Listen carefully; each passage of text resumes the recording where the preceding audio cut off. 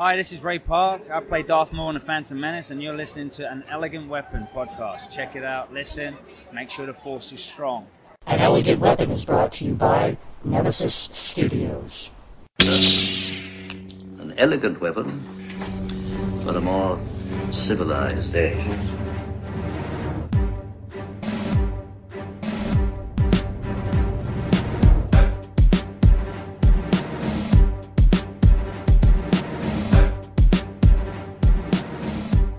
Ladies and gentlemen, welcome to An Elegant Weapon, episode 206. My name is J.M. Clark J, the Jedi Ross. It is so wonderful to be here, back again with you in the L5J studios.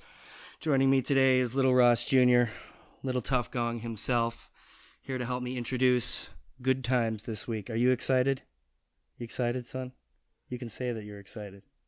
I'm excited. You're excited. You know what we're going to talk about this week? Why? We're going to talk about Star Wars. How's that sound? Good times? It's Force Awakens, okay? We talk a little bit about the Force Awakens. We do indeed. A little tiny bit. We talk about a lot of different Star Wars stuff. You know what one of the cool things is about having made friends in the podcasting world is that we've actually created a little bit of a pod circuit, as you may say. If you're familiar with Comic Pros and Cons with our good friend Derek Becker, or the Ninja Starship with Jimmy McKnight, you may have heard tonight's guest on this show already several times in the past few weeks, but we're going to switch things up with him a little. He is, in fact, the writer of a comic called Salvagers, and we talk a little bit about that, but that ain't tonight's main goal, as we may say. Tonight, we're talking Star Wars, kids. That's right, Mr. Bob Sally joins me, and we talk the wars right on the heels of Star Wars Celebration Europe, where a whole bunch of crazy stuff happened. Didn't we watch a lot of fun trailers? Yes. The new Star Wars Rebels trailer? Yes. It was good times indeed, eh? Darth Vader's back. And the best thing, the best one, the best ever Star Wars I ever saw in the whole entire universe was the Force Awakens. That's because BB-8 looked really cool and his facts are really cool. Right on. BB-8 is pretty cool. He was one of my favorite parts of the movie too. That's it's good taste, son. So there you go. That's what we're doing this week. We're talking the wars, and we're talking about the wars with a sci-fi comic writer and wonderful dude out of the Boston area. That's Bob Sally. And here is my conversation with Mr. Robert. Sound good? Yes. All right, bye. Bye. Take it easy.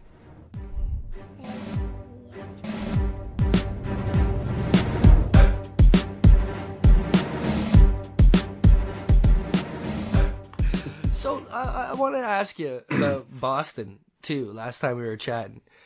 And we didn't get too into it, but what is the scene like out there? I don't hear much of it. Boston, I hesitate to say it's similar to Toronto. Toronto, I love Toronto. I have many friends up there in Toronto, and listening to your voice makes me miss them. It's very.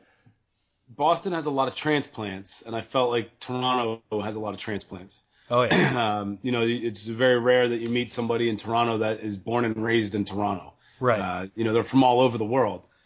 Same thing with Boston. It's very eclectic in that, people come here to go to school or come here to work. You have originally I'm from Philadelphia, and Philadelphia is a little different than that. Philadelphia people are from Philadelphia. How old were you when you left Philly?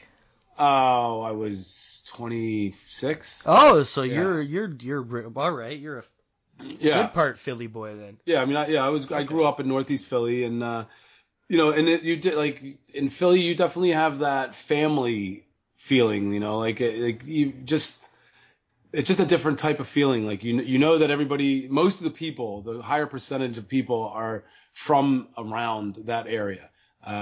Boston, I mean, I moved out here, and most of the people that I know are from different states, and it's also because New England is so New England's small, but there's states that are, I think everybody just kind of, when you're from Massachusetts, you're from New England.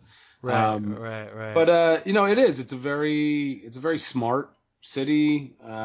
Is there much of a comic scene out there? You know what? There's not. It's not. I mean, there is, but there's not. It's not like the Midwest. I mean, you and I met at C2E2, right. and C2E2. I mean, that Michigan militia that they have out there, like, it is just. They are a band of brothers. Isn't I mean, like something?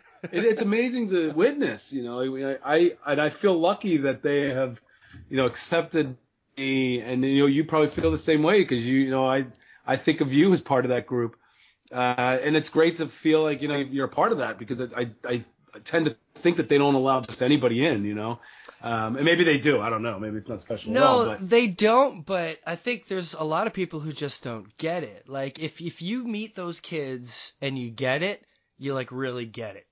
Like, yeah, it's hard to explain, but there is something where the positivity there is more important than anything. It drives it all. That's what it is. Absolutely. Everything that all those kids do is driven by some sort of force of good.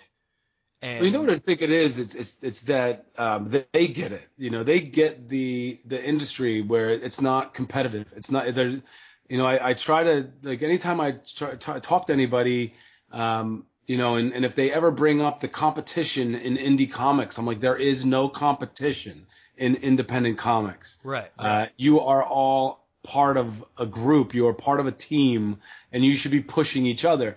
If you see somebody doing an independent comic book and it's doing well, that's good for you if you are doing an independent comic book. Right. Because that raises awareness for independent comic books. And hopefully, if somebody's doing a comic that gets picked up and, by a larger publisher, that's good news. That means like, hey, like there's people, the big boys are out there and they're watching, and now there's one of you that made it. So, and if it succeeds, if you see somebody get picked up by Boom or, IDW or, Image, you want that to do well. Right, because you want them to be like, hey, let's go back out there and find another independent comic. Too. You need something to rally around, and I think a lot of that was Source Point Press. I think a lot of that was Travis giving them all to sort of unify over, right? Because I mean, not even everybody on that scene is involved in any way with Source Point Press, but that's kind of like a center spot, It's kind of like the Poke Gym at the park that everybody kind of, and especially that has been elevated in the past year with the formation of Podcast Detroit. So also one thing I noticed that Michigan has, and it's something very similar to why the scene is so strong here in Toronto, is you have your elders and you've got your people coming up. You've got your kind of Stegman leading the charge. You've got guys who have proven that you can come from Michigan and make it. You got your Jay Fosgits, your Ryan Lees, right? Yep. So I think there's a lot of motivation. There's a lot of help from the top, and that's one thing about Toronto. Like, Toronto's spoiled rotten. We have cons every weekend. We have art colleges and schools everywhere. Sheridan College, Disney handpicks out of Sheridan College here in Oakville. It's an incredible legacy here. And then the amount of talent you've got in Southern Ontario is just like David Finch, Jason Fabok, Ty Templeton, Ken Lashley, like Dave Ross, and the list goes on and on. And I think Michigan's kind of a smaller version of that, Yeah. And I mean, and that's like Boston has it, and if there, maybe I missed it, I don't know. Like, I just don't feel like, it's not that big. Like, they're out there. I mean, we are out there, but it's nowhere near what it's like, on a scale of like what Michigan's doing. And you mentioned Source Point Press. I mean, like that, they've impressed the hell out of me with the things that they're doing. And Savant, you have Gary Reed who does Caliber, and he's writing Savant, working with Seth DeMoose. I mean, that's huge. Like, that's a great writer and a great artist working together, where, one does the majority of his work for Devil's Due, and the other one, has his own publishing company, and they came together to do something for Source Point Press. that says a lot about SourcePoint Press. Oh yeah, for sure. It's and if you ever meet Travis, editor in chief, SourcePoint Press, Yeah. it's obvious he's a really smart guy, and he's Oh, got yeah. he's got a great plan together, being supported by really cool people. It's exciting to hear that you're becoming part of that whole shebang, Yeah, no, I'm really excited to bring Shelter Division. I mean, when I started working on Shelter Division, they were at the top of my board and of the where I wanted to be with it. And it's funny because you talk to people and you tell them that you're working on a comic, and then they ask you like, are you gonna pitch it to Image? Are you gonna pitch it to IDW? and I mean, as much as I'd love to. Like I don't. I'd rather take the steps. I'd rather work with SourcePoint Press and and have that relationship with somebody like a Travis McIntyre, who we talked about just the logo itself for Shelter Division, and I was so proud of what I had, and like I worked on it, and I sent it to him, and he was like, "Yeah, we're not going to use that." And and it's fun, like you're like, it was the first time like that's ever happened to me. I'm like. And you're thinking, you're like, well, wait, this is my project. Like, what do you mean I'm not going to use it? And and he wasn't a dick about it. He laid it out, and he was like, that. He's like, that logo it basically tells me that you are going to give me the same thing that I've seen over and over again. And then he worked, we worked with a designer, and Travis had a great idea, and he sent it to me. And it was beautiful, and like I looked at it, and I'm like, "Fuck!" I'm like, "That's it's great. Like you hit it." Yeah. And then the best thing he said, he was like, "All right, now make it fit your story." And I'm like, "What?" And he's like, "Yeah, make it fit your story." And make sure that it's not objectively bad. Yeah, and then doing that, I went back and like I started writing and getting like the creative juices going, and his logo made me put something into my comic that is like I'm like, wow. And it's one of those things as a writer where you're like, shit, that was there the whole time. I just didn't see it. And so yeah, I mean, Travis he's brilliant, and he's got a great mind for it. So I'm really excited to be working with those guys, and I'm more like right now I'm like more eager to do it. Like I'm waiting for these pages to come. The good news is Shelter Division will be free. It's going to be a free webcomic on SourcePoint Press's website. That's exciting. Yeah, so we're right now what Travis would like to do is put it out, put a page out every 2 weeks. That way we're constantly giving something to the people, and you're not going to miss anything.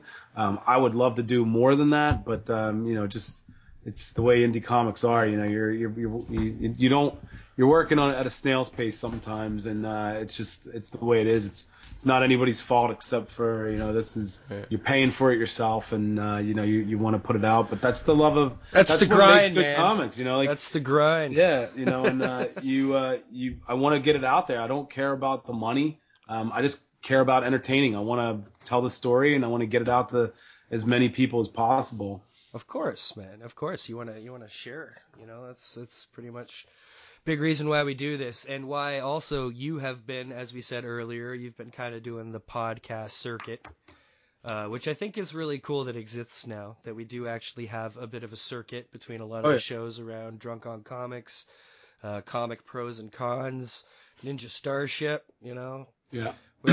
It's neat to be that daytime talk show type thing. But so you've done the rounds, and the reason that you came here is because I was listening to you on Comic Pros and Cons with our good friend Mr. Derek Becker. Yeah. And you guys got into chatting a little bit about Star Wars. And then my name came up, and now Derek gets his wish. Because he's going to listen to me and Mr. Robert Sallee discuss a little bit of Star Wars. Now, this came out, you guys talking about sci-fi. Now, your story, your book, Salvagers, great book, super fun book, and straight up awesome sci-fi, kids. You need to check it out. Abandoned Cargo. Good times. And that you were talking about your influences and sci-fi and such, and you mentioned also that you read the Bounty Hunter books, was it? Because you guys were talking about Boba Fett. Yeah. Which kind of which I've never read the Bounty Hunter books. So was that your foray? Was that your first foray into the expanded universe? Was those books? Yes. Well, I mean, if you want to count, what was it, Shadows of the Empire by Steve Perry, Right. The book that I don't know if anybody's familiar with. I mean, hopefully you're familiar with that. If you're a Star Wars fan, you got to read Shadows of the Empire. Basically, it is what happens between Empire Strikes Back and Return of the Jedi. Yeah. Steve Perry, brilliant writer. He felt like when he was done watching Empire Strike Back, and then at the beginning of Return of the Jedi, he's like, there's so much that is left untold. You have Lando Calrissian is deep into Jabba's palace. Luke Skywalker is a full-blown Jedi. He's got a new lightsaber. There's all these things that so he wrote this brilliant book, Shadows of the Empire. 3 years worth. Like, there's 3 years in between Empire and Jedi. A lot of shit can go down in 3 years, man. Absolutely, yeah. And he did a great job. Like, he did it well enough, like, where he made some awesome villains and he made some awesome heroes that, I don't want to spoil it for you, but it doesn't ruin, reading that and loving the characters doesn't ruin anything. Like, you're not going to go into Return of the Jedi and be like, well, where are these guys?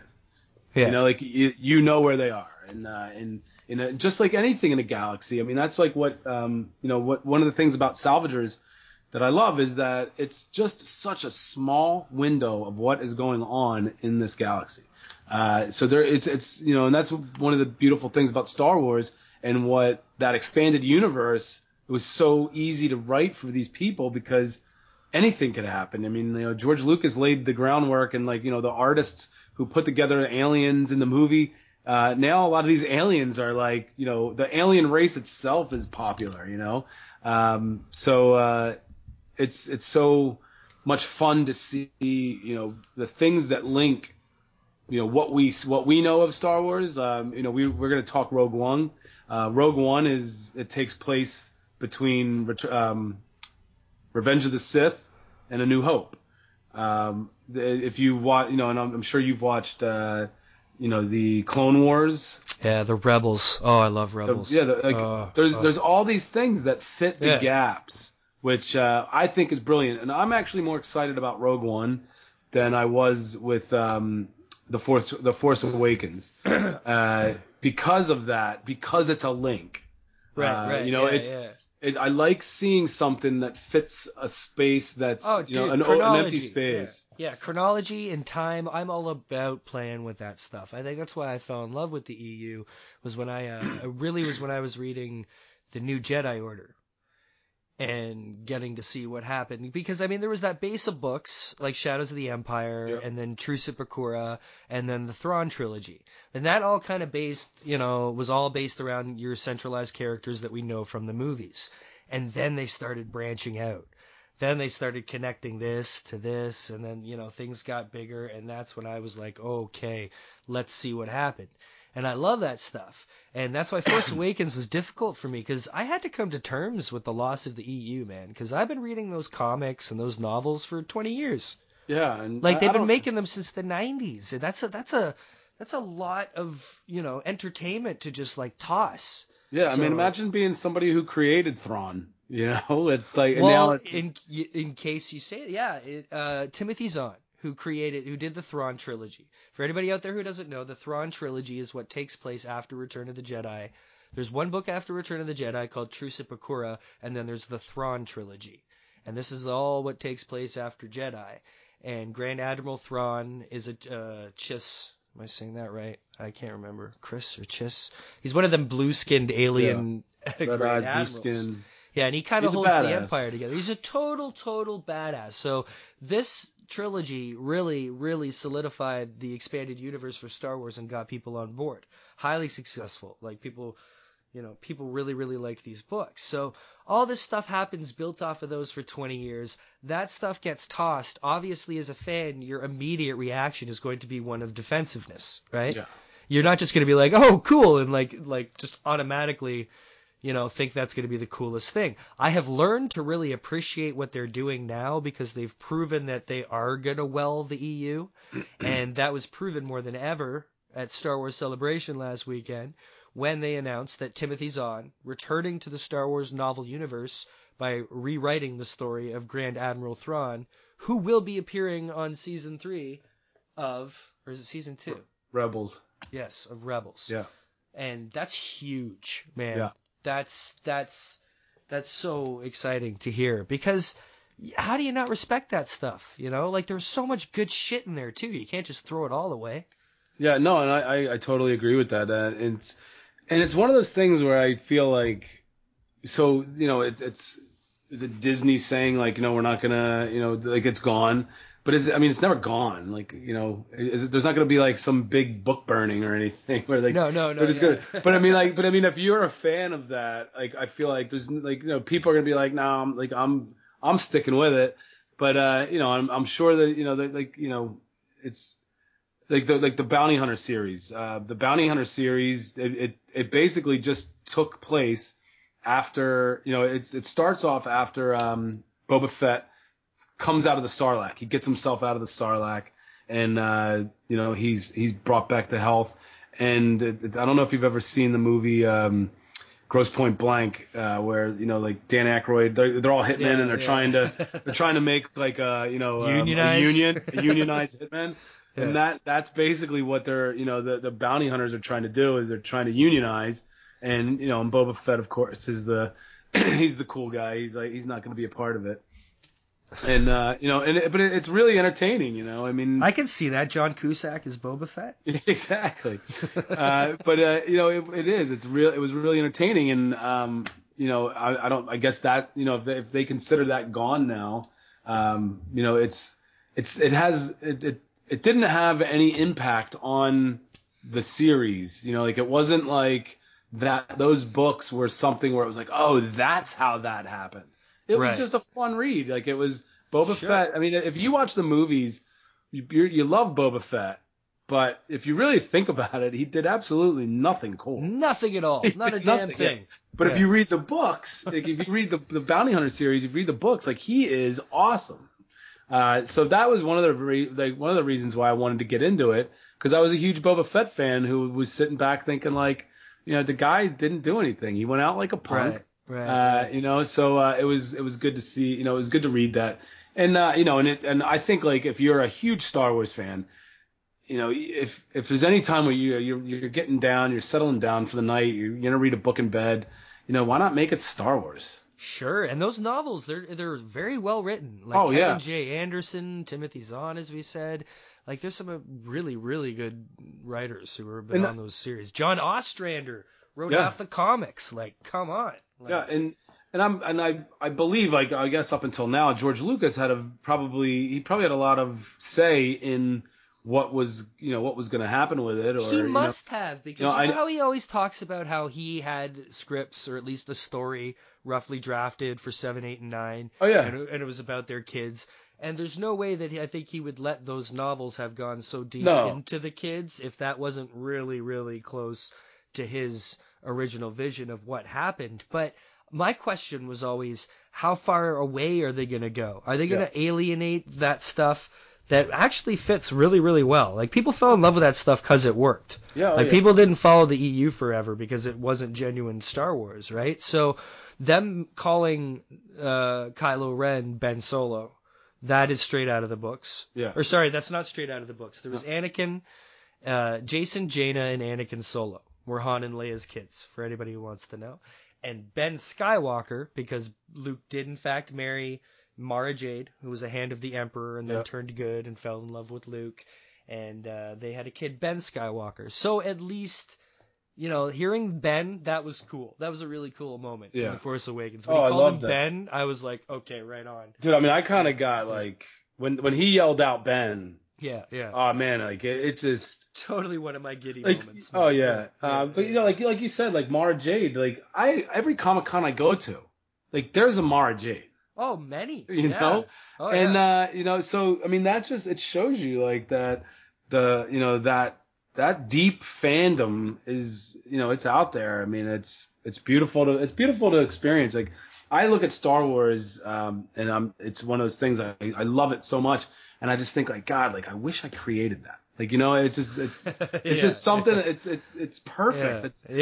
But you know, it's flawed, but it's perfectly flawed. You know, one of those. Yeah, there's something about that moment in time when, like, because I'm a big prequel apologist as well. right? I love I it. You know what? understand. like I the understand prequel. they're not the most well-made movies, but there's some amazing, still groundbreaking shit in those prequels. Absolutely. I mean, Yeah. I like the way. I mean, I look at it. The prequels. I didn't hate any of them. I see like every one of them I have an issue with. But when the Force Awakens came out and somebody put a poll out there and they were like, all right, rank your movies from 1 being the best and 7 being the worst. And there might be people that are gonna like tell me to fuck off or anything, but I put the Force Awakens at 7. I didn't really care for it that much. I felt like what J.J. Abrams did, and I think a lot of people felt this way, and a lot of people didn't. Was he basically gave Star Wars? He gave this generation Star Wars all over again, which Yes, I'm fine with that. 100%. I agree 100%. And I'm fine with that. Like that's perfect, and I'm not saying that it's bad. I'm just It saying needed that to happen. It did kind of need to happen in some way, right? and that's but it's not my generation's. It's my generation was the original Star Wars, and I'm talking episodes 4, 5, and 6. Right. I liked the prequels. I thought the prequels were really well done. You took an iconic character. Darth Vader is probably one of the top 5 iconic characters ever. And you took that guy and you showed us how he became him. And I think that that's a brilliant thing to do. I read Wicked when I was back in college. I read Wicked, and it was a great book. And I was blown away by the concept of the book. Yeah. By taking somebody who is so wicked and evil, and then making me kind of love them and feel for them. I mean, like you really feel for this character, and then as the book goes on, you start understanding why this character is becoming evil, and the Wicked Witch of the West. If you've ever read it, like she doesn't think she's evil. She thinks what she's doing is right. She thinks she's in the right, and that makes a great villain. When a villain believes in what they're doing is right, that makes a villain all the more better. Oh yeah, and way more dangerous too. Exactly. I mean, seeing Darth Vader really believe that that he could save the galaxy by doing what he did, and he could save Padme. Yeah. Like it was. I think it could have been a little more hard hitting if. I don't think he should have directed them. I think he should have really produced them, maybe co-directed them. But the thing that gets me is you'll see online, the fans make these little, I guess, vignettes or featurettes where they take scenes from the movies, maybe the prequels and the original trilogy, and then they mix them together. They re-edit them. They kind of put new lighting and new music to them, kind of, and it makes me like some of them will bring me to tears. And, when I'm just watching Revenge of the Sith, I'm like, okay, it's true. You can write this shit, but you can't read it. Because, obviously Hayden Christensen, you can tell, was just left to his own, just kind of, thrown to the wolves sort of thing. Like, just acted, I want to get it out, right? And I think, maybe if there was a J.J. Abrams on set or something, it would have been a much more controlled, meaningful performance, say. Yeah. But...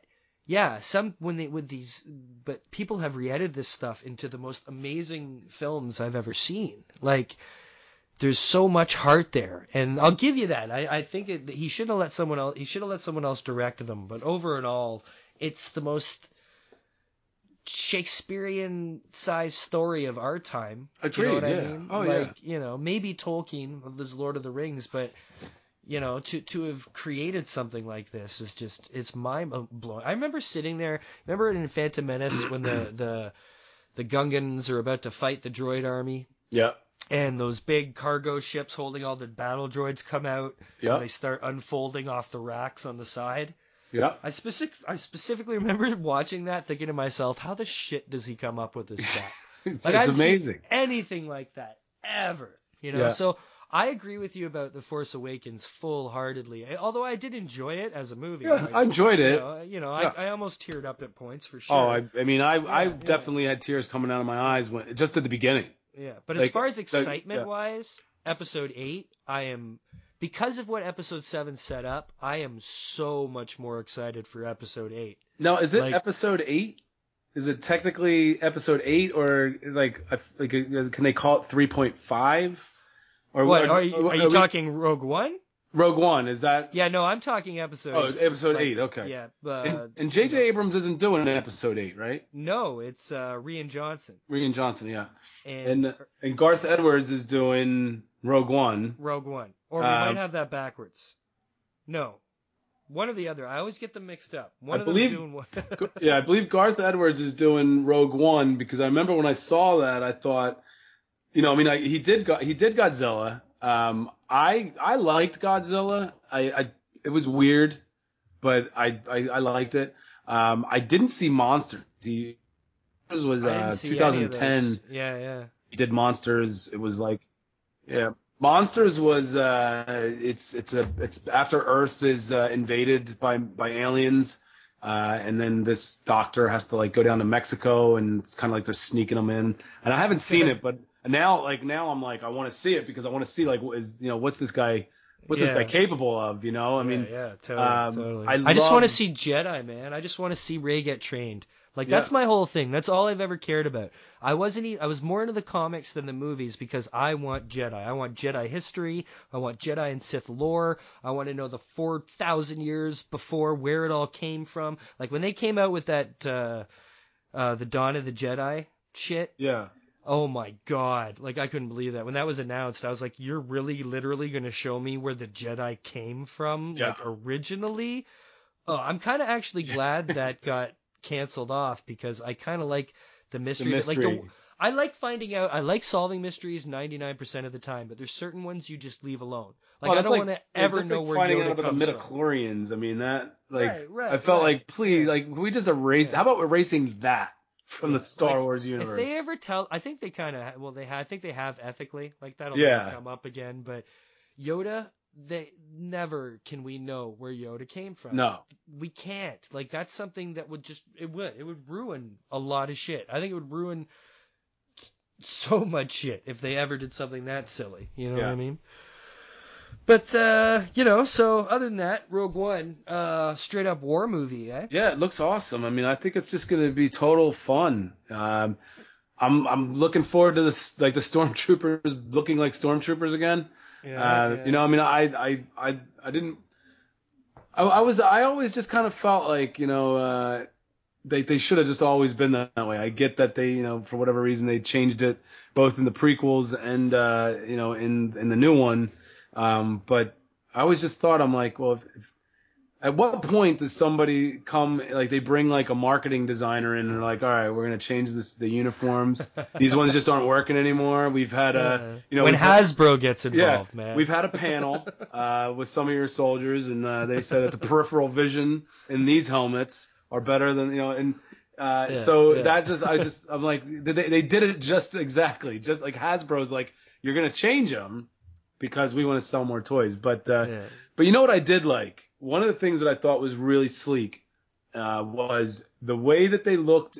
The way that they looked in Attack of the Clones, and then as you watch, and it's something I think I might have missed the first time I watched Revenge of the Sith, was that there were some that were kind of evolving into the original Stormtrooper costume. Oh yeah. And when I noticed that, I was like, oh, that's trippy. I like that. Like I like that there's some that are still the same, but then they're starting to change it into the original one. Dude, I was shocked to see how much Clone Wars shit was actually in The Force Awakens that a lot of people didn't notice. But if you really look into a lot of the background, it doesn't seem like it because everything's kind of junky and older, right? But a lot of that stuff actually is Clone Wars stuff. Like there are relics in the background from the Clone Wars that, I couldn't believe when I saw. I think at one point I saw a junked clone transport. Oh, really? Like they were, remember in episode 2 they were flying those things around. Yep. Yeah, the one that Anakin. Geonosis. I'm pretty sure. Like I caught one of those just junked in the background somewhere, and I was just like, "You've got to be kidding me!" I'm so tiny. And the tiny little things. It's just like the Marvel movies. Like obviously going to Disney, they're going to take a lot of hints from how Marvel does certain things. Yeah. But because I think I heard episode 7's got a tag on the end, eh? Like it's got an after credit scene.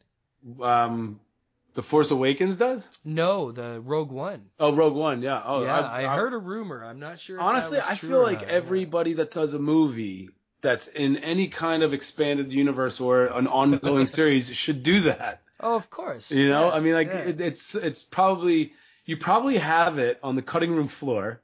So just use it. You know, I mean, it keeps you around and it excites you. The only one that I didn't really like, I didn't like Guardians of the Galaxy with Howard the Duck at the end, because and I felt like it was kind of like every time you watch one of those, like you feel like you're getting a little something for the next thing, and I was like, are you bringing Howard the Duck back into the fold here? And which will be interesting to see, but yeah. I had Tim Rose on the show because I got to chat with him in Philly. yeah. And Tim Rose he was the puppeteer. He was the guy inside Admiral Akbar. Oh, really? And he was also the guy who brought Howard the Duck to life. Oh. And we had a fun chat about that. So for him, it was actually pretty cool. When he saw that at the Ends of Guardians of the Galaxy, he was telling me, it was like, oh, Howard's back, you know? Yeah. It was fun for him to see after working on the first movie, you know? So that's a cool thing, too. Like, even you see the genuine fun that the older people are having because of this resurgence. You know I mean, like they're you know, I mean, I actually have the pleasure of owning a photo of and I'm sorry, I can't even think of his name right now, so I'm sounding like a real schmuck right now. The guy that played Boba Fett. Jeremy Bulloch. Yes, I have a picture of him reading my comic book, which I'm pretty awesome. Yeah, I'll have to find it. I'll have to find it and post it Hey, you know for what I a meant Throwback to tell Thursday. You? Hey, that'd be a good one, man. I meant to tell you about Salvagers. Salvagers is a book that feels like it could have already been a movie. Oh, I appreciate you saying that. You know what I mean? And the cool thing about that is, as much as you've said it in an epic spot, like it's in space, as I read the book, I realized I think there's only 2 pages where you actually see stars. Yeah. You know, like a lot of this is it feels intimate. It's a very, character-driven story in a. It's just weird how you contained such an epic environment like that. You know. Well, I appreciate that. I like that. That was my mission when I first started writing it, was to make it character driven. I think that they make the best stories is when you don't always need action happening. And I learned that from issue 1. I mean, issue 1 had like all action, and then we took a step back in issue 2 and really got into one of the characters, Brigby. And it was more fun to write, and I always wrote in prose. I always wrote for like to be character driven, but when I was writing comic books, I didn't really understand how I would do that. So like anything, I mean, I just read as many books as I can on screenwriting, and I think screenwriting is probably the best. How to screenwrite is probably the best books that anybody who wants to write comic books could read, because that's basically what you're doing. You're writing for somebody to storyboard, and whenever if you write a screenplay, the first thing that they're going to do with your screenplay is they're going to storyboard it. So like I read The Story by Robert McKee, and I can't think of the guy's name, but Save the Cat is I know his name is Snyder, his last name's Snyder, but there are 2 really good books on how to write comic books, but they're actually on screenwriting. But it keeps you it shows you like how to keep the story going, but also like how to show who these characters are, and it helped me. I mean, I anytime I talk to a writer who's looking to break in, I always say like read these 2 books front to back, and then when you're done, read them again front to back. I keep them both by my bed, and either one's by my bedside and the other one's in my book bag, so I always have one of them with me, because it's just you read it and it's like I want it to become like that second nature to me. Sure. But I appreciate you saying that, because it definitely was one of my most important things. Was I wanted these characters to be iconic, and I wanted people to like really fall in love with the characters, because that's what's going to make you come back and buy them. Also, what's your artist's name? George Acevedo is the artist. Holy shit! Like, the art in this book is so top tier. You know what I mean? It's fucking phenomenal, man. Like, it's just a gorgeous book. It's and you know, it's just so pro. It's just so pro. I mean, like, he doesn't have a style that you haven't seen before. It's very clean lined, you know, but it's so top tier. Like, this guy is total pro. Like, yeah, I mean, he's done such amazing work, and what was fun was you know, when I first wrote my first script, it was so long, and he sent me a podcast. It was a Kevin Smith podcast where it had Scott Snyder and Greg Capullo on it. Oh, wasn't that great, man? I heard you talking about that. That was an amazing episode. He did them both individually, and then he did them. And then he brought them together, and they were brilliant. I mean, like, oh yeah, they're like best friends now. But they didn't like each other at the beginning. Yeah, exactly. They were totally like, I draw, you blah blah blah. Exactly. So, but you know, and again, like what I was saying before was, it's important to have a rapport with your artist and to build a trust with your artist where I can say to George, you know, this is what I want the page to look like. And I figure, you know, I'm thinking about 4 to 5 panels, starts with this, ends with this, fill the middle in yourself. And he could do that. But I mean, we didn't get there until, you know, issue 3 and 4. And now I'm working with Chris Jevwanaw on volume 2, The Wreck Raiders. And I'm looking forward to building that relationship with Chris, you know, where I think the writers have more to learn. Absolutely. You know, like I think it's way more of a learning curve, learning to work on a team, because art is art. Like, you know, as much as your ideas and methods can change when you're drawing, you're always going to be having to draw the same picture, or at least the same amount of drawing. Whereas writing, you really have to learn how to trim, how to cut, how to storyboard, how to format. You know, it's not an easy thing, I would imagine. No, and you know what? It's one of those things though. Like when I started out, like it was like panic. You know, I'm like, fuck, I do not know what I'm doing. You know, and I didn't. Like, I went out and like I bought Marvel books. I was reading Civil War at the time. That I was like looking to, you know, improve upon my my writing skills for writing a comic script. So I was reading Civil War. I read Civil War. I was done with reading Civil War. I went out and I bought Civil War again, but it was the script edition where on the left-hand side of the page you open it up on the left page, you had the script. And on the right, you saw how the script looked, like, you know, visually. And that's how I kind of was. And I also went to Dark Horse Comics. I went to their submission website. And they basically were like, this is how we want your comic to look. Because of course I think like, well, I'm going to write this and I'm going to send it to Dark Horse Comics.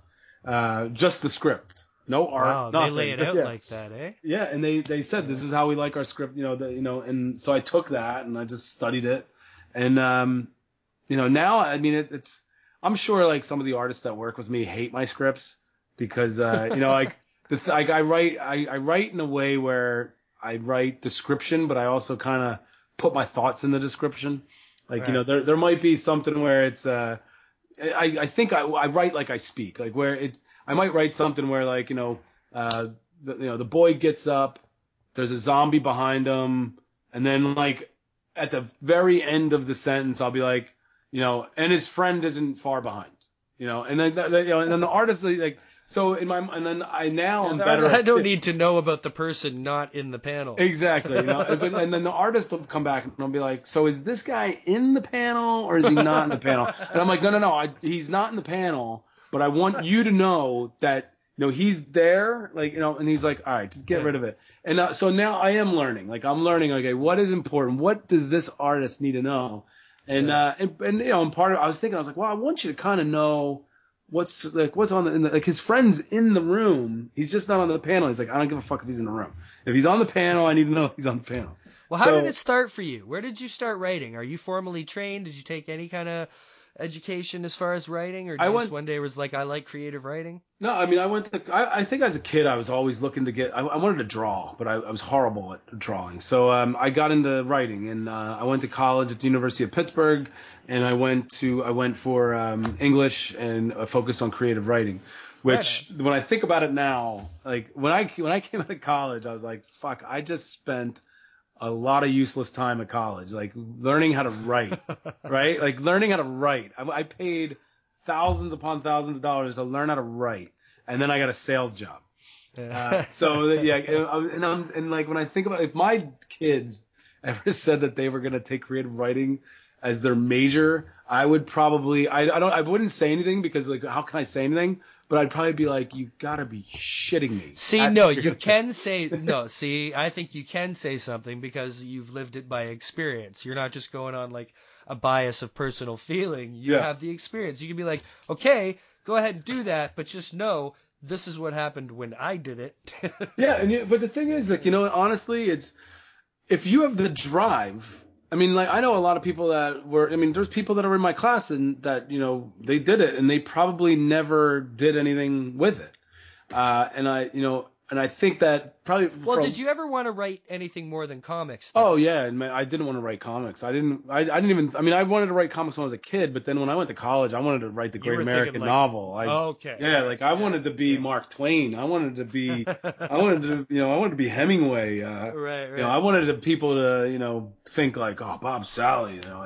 Or just like think of like some girls on a beach with my novel like oh, I can't put it down. That's and I published some short stories. I published some poetry. Like I wanted to write anything, and if it was writing, I wanted to learn how to do it. I was writing friggin' haikus. Like I learned how to do all that shit. And then my professor once said, and I kept in contact with him after I left college, and I hit some writer's block, and he said, just write anything. He's like, write a laundry list. Start writing names of people down on a page. He's like, just write anything that creates the act of writing. That's all it is. Putting pen to paper. So I was at a bar, and I was hanging out, waiting for a friend, and it was a bar in Philadelphia, and it had they put the TVs up, and there's always something like classic on the TVs, but there's no sound on them, and they had Star Wars on. And it was at the end where the Death Star blows up, and I'm sitting there and I'm like, who's gonna clean that shit up? And I just started thinking, I'd be like, wouldn't it be cool to, follow a crew that has to clean that up? And I was like, and I imagine there would probably be some not so savory people that would be wanting to clean it up too. There'd probably be some kind, there'd be a lot of people picking at the same things.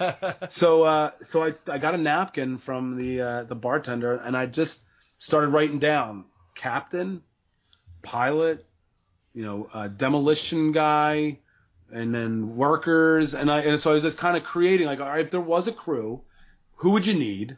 Like, what different people would you need? Like, and then from there, like, and then, my friend probably showed up, and I stuck it in my pocket, and then I took it with me, and I took it home, and I got a notebook, and I started giving names to those characters, and I started giving, physical traits to those characters. Like one was big, one was small, and then as I started going about it, it's like it started to fit, and I started realizing like, shit, I got like 9 characters on like that are a part of this crew. I'm like, that's gonna be hard to write.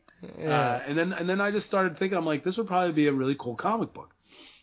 So then, I did. I was like, all right, I can't have 9 crew members. Tighten it up. Yeah, I'm like, so let's tighten it up a little bit. And so I was thinking like they're on a ship. Like there's probably, and you're out in space. There's probably like a lot of machinery that they could use, so they could, they don't need so many workers. So the money won't be spread so thin. And then they were all human. And then I changed them from being human to being aliens, so I could play more with them. Sure. And I could have more fun with them. And then the story started to develop. And and then I'm a very visual person, and I was like, okay, if I'm going to do this as a comic book, I need to see if I'm writing this, I need to see who the character is. So so I started working with an artist who conceptualized the characters. And I was in my little 1-bedroom apartment in Boston, and I had a tack board over the TV. And there was many nights that, that TV didn't come on, and I would just sit there and I would write and I would look at the characters up on the tack board. And, as corny as it sounds, like I would have them speak to me, tell me who they are. And it helped me a lot because in situations that are now like in volume 1 and in volume 2, a lot of people tell me a lot of times that the dialogue's authentic, and that's where it comes from. It comes from looking at them, walking with them. I walk to work. You're all watching the a time. play in your head, sort of thing, right? Exactly, and just like being a kid. Totally. I remember when you'd walk to school or whatever, your imagination goes. Oh yeah. When you're a kid just walking down the street, that's probably the most imaginative time you could find a kid. Oh yeah, it's brilliant time. It's brilliant time. That and showering. It's funny because I always thought showering is where, like, when you step away, when you're writing and you're like, all right, I got to step away from this, and you go and you take a shower. So many times you come out of that shower and I'm dripping wet and I'm grabbing my notebook and I'm like, all right, I got to get this down. And I was just at a convention with Jeff Klein, who he works at drawing a blank already. He works at another publishing company. Derby Pop. Okay. And he did, they have Bruce Lee, they got the Indestructibles, and we're doing a panel together, and he said that, like, he was like, and it was one of those things. I'm like, it's, you're not the only one. Like, I do that too. And it is, it's so if you walk with these characters and you listen to these characters, and it's like you almost become kind of schizophrenic in a way, because like, if you can imagine these characters hanging out with you, then you get to know them and you get to know the things that they would say and the things that they wouldn't say. Over time, I realized, like, Brigby he's a very he needs instant gratification. Like, that's his character. He doesn't have Tyr probably has all his money is saved up somewhere. He doesn't buy a lot of stuff because he's saving his money and he wants to have it there. Brigby, his bank account is always just above zero, because he spends what he's got, and he does, he lives for the day. Right. So, and I've learned that by looking at them over time and talking to them and saying the words that they would say, and and whether it would be believable or not. It's so fun to daydream, especially when you can, like, put it down, right? Oh yeah, and that's all Salvagers is. It's daydreaming on paper. Yeah, that's kind of, sometimes I'll record this podcast, or I guess not necessarily this podcast, but sometimes I'll record. Like, I'll get up nice and early sometimes, and I'll have a good wake and bake, have a nice cup of coffee, and I'll just feel like rambling. Yeah. So I will come to my little studioette here, and I'll hit record, and I'll talk for like an hour, and no one will ever hear it. It's good practice, though. It's not even practice. It's pure, just like, it feels good. Yeah. It's a good exercise for my brain, for my mouth. I guess you could say it's practice, but it's more just an actual, like, exercise of what's the word? I guess cleansing, maybe. I like it.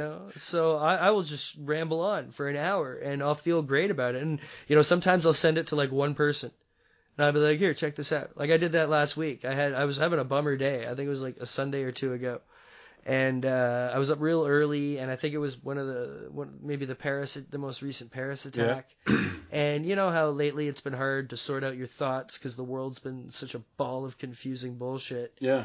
And I just wanted to vocalize it, just to get it out, to make myself feel better, like I was trying to sort something through. So I hit record, and I rambled on. I smoked a big Gagger and rolled on for like an hour, and I just sent it to a friend of mine. And I sent it to a good friend of mine, and I was like, here, check this out. What do you think? And they sent it back, and they were like, that was pretty real. And I was like, yeah well, That's the stuff, you post that stuff. That's what we want to I'm thinking about it. I'm thinking about starting to, because, but it's hard. You got to really let go. Like, I get pretty personal. Like, I've never, not that I am a closed-in person in any way. I'm very open. I wear my heart on my sleeve. And maybe sometimes it's just I don't want to go back through it for an hour to listen to make sure I didn't say anything too stupid. Yeah. Because there's a paranoia there. There's as confident as I am when, having these conversations, not being nervous about it. When it's you on your own, I can do it, but then to share it is a whole other monster. You know what I mean? No, I totally get that. I mean, I always tell people, I'm like, you need to, when you're doing this, if you're writing something, if you're doing anything that you're trying to sell to people, and I don't mean sell to people by getting their money, I mean sell to them like, here's my comic, love it, like I want you to appreciate it. If you're an asshole, it could be the best comic in the world, and people are gonna hate you, and they're gonna be like, I fucking hate this comic, and I hope I hope nobody reads it ever. So you do need to, you need to act as this, like, almost like you have to be very political. You need to be like very, you can't really stand on one side of the fence or the other. You have to be neutral. I'm sorry, maybe I used the wrong word, but balance, man. Balance of the force. Exactly. Right? Like, you don't like you might have opinions, on things, but you don't want to go out there and you don't want to start. Like, I always like, the last thing I want to do on Facebook or anything social media is I don't want to start a debate. Not like I don't want to start a debate on religion. I don't want to start a debate on politics. I don't want to start a debate on any of that stuff. I want to start a debate on who's your favorite Star Wars character, or something like that. Like, that's the fun stuff.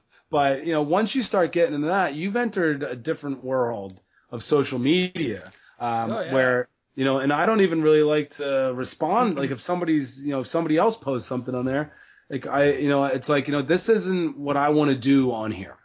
I want to play on here. I don't want to get serious on here. So I totally get that. You're doing it for yourself. See, I'm not scared. I'm not scared of my opinions. Like, I will always stand by my opinions. But when you're rambling, especially rambling baked off your face, you just want to make sure it's how you sometimes present these opinions. Exactly. Right? Yeah. And it's just a matter of, like, because I'm so baked, I want to make sure that it makes sense even. Not that should even matter.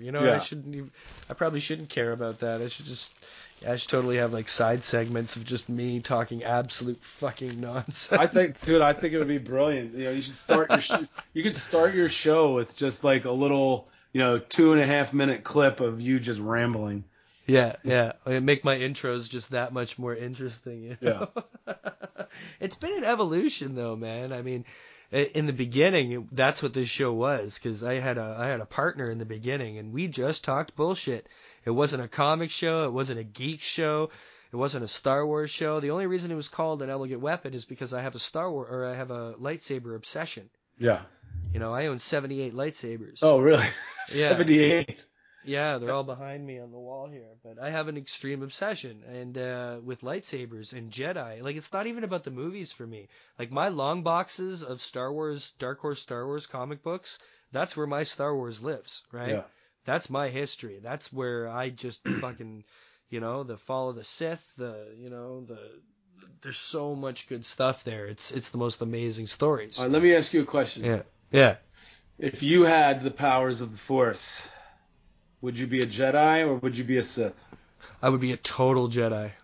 Absolute Jedi. I would Jedi. Be a Sith. Yeah. Would you? Without would a doubt. You know what I love is when you ask somebody that question, you very rarely get somebody going, I don't know. People answer it. People answer it right away. People are like, oh, Sith. Like, I know. I'm like, I would use my powers for evil. I would. Like, there's be no way that I would be able to contain myself. Like, when Anakin's sitting there, using the Force to, give Padme an apple, I'm like, that's nothing compared to what I would use the Force for. He's like, Anakin would be, or Obi-Wan would be really pissed with me. I'm like, oh, Jesus. You'd basically want to take over the galaxy. Oh, my God, yeah. Absolutely. I have a thing for, okay, Rogue One. Donnie Yen is in Rogue One. Yeah. Donnie Yen. Just an amazing actor, an amazing martial artist. It's an unbelievable thing to have him in a Star Wars movie. Here's the rub, though. Donnie Yen is in a Star Wars movie, and he's not a Jedi. Well, yeah. That's just hard for me to deal with because, my God, I would give anything to see him with a lightsaber. In fact, somebody took that little teaser scene of him fighting with his thick staff And they made it. and they made it a lightsaber. Yeah. And oh my God, like I was all trembly and shaky on that one. But he's blind. Yeah, no, he's a badass. He's like a blind kung fu master, and they're bringing space kung fu to Star Wars. This is amazing. Like, I'm so overly. And I mean, thrilled if anybody hasn't seen Ip Man, there's 1, 2, and 3 are amazing. Incredible. Oh yeah, and incredible. You know what's weird? It's like he hasn't. I feel like he hasn't been. I don't know if Americanized is the word to say. But like you had Bruce Lee, you had Chan, and then you had Jet Li, you had Chow Yun Fat, but for some reason, I don't know why, maybe this will be the movie that breaks him out into where I mean, not too many people know who he is, right? But there was a point, I think it was Lethal Weapon 3. Where Jet Li was an awesome villain. Yeah, no one knew Jet Li up until that. Yeah, and then he exploded. So hopefully this will be the movie. But I've been watching him. I love him. Man, Highlander the Source, I think was the one that he was in. Blade 2. Yeah. He's done some good stuff. I think it was just more of a slow burn with him, maybe. Yeah. But it's a good question because he deserves to be huge. He's such a talent, But he was made for Ip Man too. He's got that serenity. You know what I mean? That serene quality. Yeah. Well, that look that he has. He has that. It's usually that look right before he's gonna kick your ass. You would look at him and you'd be like, he seems very calm right now. Yeah. It's like a calming confidence that just makes you break before it starts, right? Yeah, I'm going to kick it. Yeah. I'm so super excited for that, man. That's gonna be cool. But that's why I'm hoping. Actually, I don't have to hope because they've proven to us that they are gonna bring a whole bunch of EU back. Also, not just Admiral Thrawn being announced in Star Wars Rebels, but what's his name? Oh, Ezra. Ezra has a Force vision while he's inside. I think it's a Sith holocron. And what are they called? The Bengay or the Bendai? The Bendai? Yeah. The Bendu. I can't remember, but these are mystical spiritual force creatures that are they're the balance. They're part light and dark, right? Mm-hmm. And I'm pretty sure they were an already established something to do with them, at least the name, the thing that they're called was something that was in the EU. So even if it's not all the same ideas they're taking right out, they're using names, they're using influences. It makes me so happy as a Star Wars fan. I can't even tell you, Yeah, no, I'm looking forward to it. And again, I mean, like I said, I'm more looking forward to Rogue One than I was for the Force. I mean, I was looking forward to the Force Awakens, but I think that I'm going to enjoy Rogue One more because it's a part of my generation's Star Wars. Right. But there's also mixes. Forrest Whitaker, right? Yeah. Forrest Whitaker is playing a character who was in the Clone Wars cartoon. I didn't even pick that up. Yeah, he's a character. Nobody knew who he was until they announced his name, and then they announced his name, and everybody was like, "Wait a minute, that was a character who in the Clone Wars cartoon was on a 4-episode arc where he was like a young rebel, or a young resistance fighter who the Jedi were training." I'm gonna have to, and I loved the Clone Wars, and then so I'd have to go back and look at that. But again, the Clone Wars, there was that feature length. It was about an hour and a half long, and it wasn't like that CGI or the pixels. You're talking the Tartakovsky ones. Yeah, the initial ones that were released as 2-minute cartoons each. Every week on Friday, you would get 2 minutes. On the Cartoon Network, you'd get 2 minutes of Star Wars. Yeah, and it was these I couldn't believe I would get so excited to wait a week for 2 minutes. Yeah, and when they put them all together, it was in between.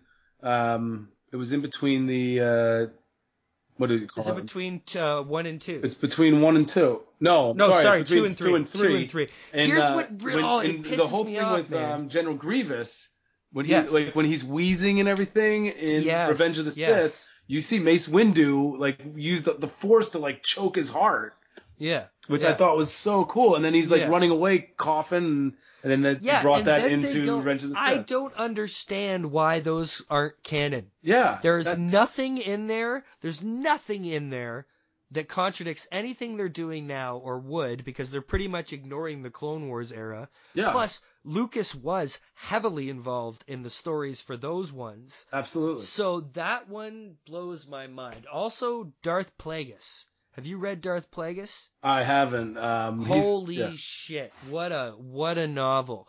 This novel, the first half is the first half of Palpatine's life, right? Yeah. And then the last third of the book is happening at the same time as Phantom Menace. And it actually makes Phantom Menace seem way more complicated and interesting. Yeah. And it's an amazing book. It shows you Darth Maul and Savage Opress's lives from birth, like where they came from, how they came to be. It's an incredible book. All behind the scenes of the Senate. And then, and I realized as I'm reading it, it's starting to get to the point where certain things are starting to be talked about that are happening in the Phantom Menace, and I was like, oh my goodness! So you got to read that. Is That's that a novel or is that comics? Yeah, that's a novel. All right. That's a and novel. Darth So, Plagueis. Darth Plagueis. Yeah, Yeah, I'd have check to check it out. that out. Yeah. So kids, so much amazing stuff happening in the Star Wars universe. Yeah. Bob, thank you so much for taking the time to sit here and talk the wars with me, man. And I appreciate it. Yeah, it was great to meet you at C2E2. I really hope that I get to meet you again. I was gonna be at Philly. Stan reached out and invited me, but I had my nephew turned 16 and I got PAX East tickets for him, so I had to. Oh, nice. I took him to that, but I really hope that Greater Philly Con happens again. Oh, that's gonna happen again. Yeah. That's gonna happen. We will be there. You got all these friends in Toronto. Why aren't you gonna come up and visit sometime? Hey, man? you know what? I've been dying to get out there. You know, once the little tyke gets a little more durable, I'll be taking that Porter airline up and getting my free wine. Nice, absolutely. It's fun times, man. You got to make it up for Fan Expo eventually. It's a beast. And, no, it looks amazing, and that's definitely on my radar. I definitely want to get there. Very cool. Very cool. Everybody, check out the Salvagers, or just Salvagers, I should say. I have a tendency to put the on everything. You know what's funny is originally it was the Salvagers, right. And before even watching the social media, the movie or Social Network. Somebody had told me, they're like, why don't you just get rid of the and just make it this Salvagers, and I did it. And when I watched Social Network and the part where Justin Timberlake tells him to do that, I was like, son of a bitch. But yeah, it was originally the Salvagers, and then we changed. Actually, it was the Star Salvagers, then it was the Salvagers, and then it's just Salvagers. I like Salvagers. I think you tightened that up. Clean. Nice. Yeah, very clean, beautiful. Check out Salvagers. It's a beautiful, beautiful, super cool book, especially with it being sci-fi. There's not enough good sci-fi out there right now, kids, and you need to go check it out. Bob is a giant social media whore. You can find Salvagers Comic, or Bob Sally all over Facebook, Twitter, and other little things. I think you're probably going to start playing with and trying. I know you're working on your Tumblr, I think, aren't you? Tumblr, I do it all. If it's social media, I am dabbling in it. Very cool. And if you want to hear a lot more, this was a very Star Wars centric conversation, as we wanted to have. But if you do want to hear a little more in-depth conversations and interviews with Bob about Salvagers and his comic making career, please check out Comic Pros and Cons, as he was recently over there chatting with our good friend Derek Becker, and also with Mr. Josh Dahl, another brilliant individual out of the Boston area, on the Ninja Starship podcast with Mr. Jimmy McKnight. But as that goes, kids, that is all we are going to have this week. Bob, thank you so much for hanging out, sir. Thank you very much for having me on, Jason. Hey, kids, may the Force be with you. Nice. Take it easy.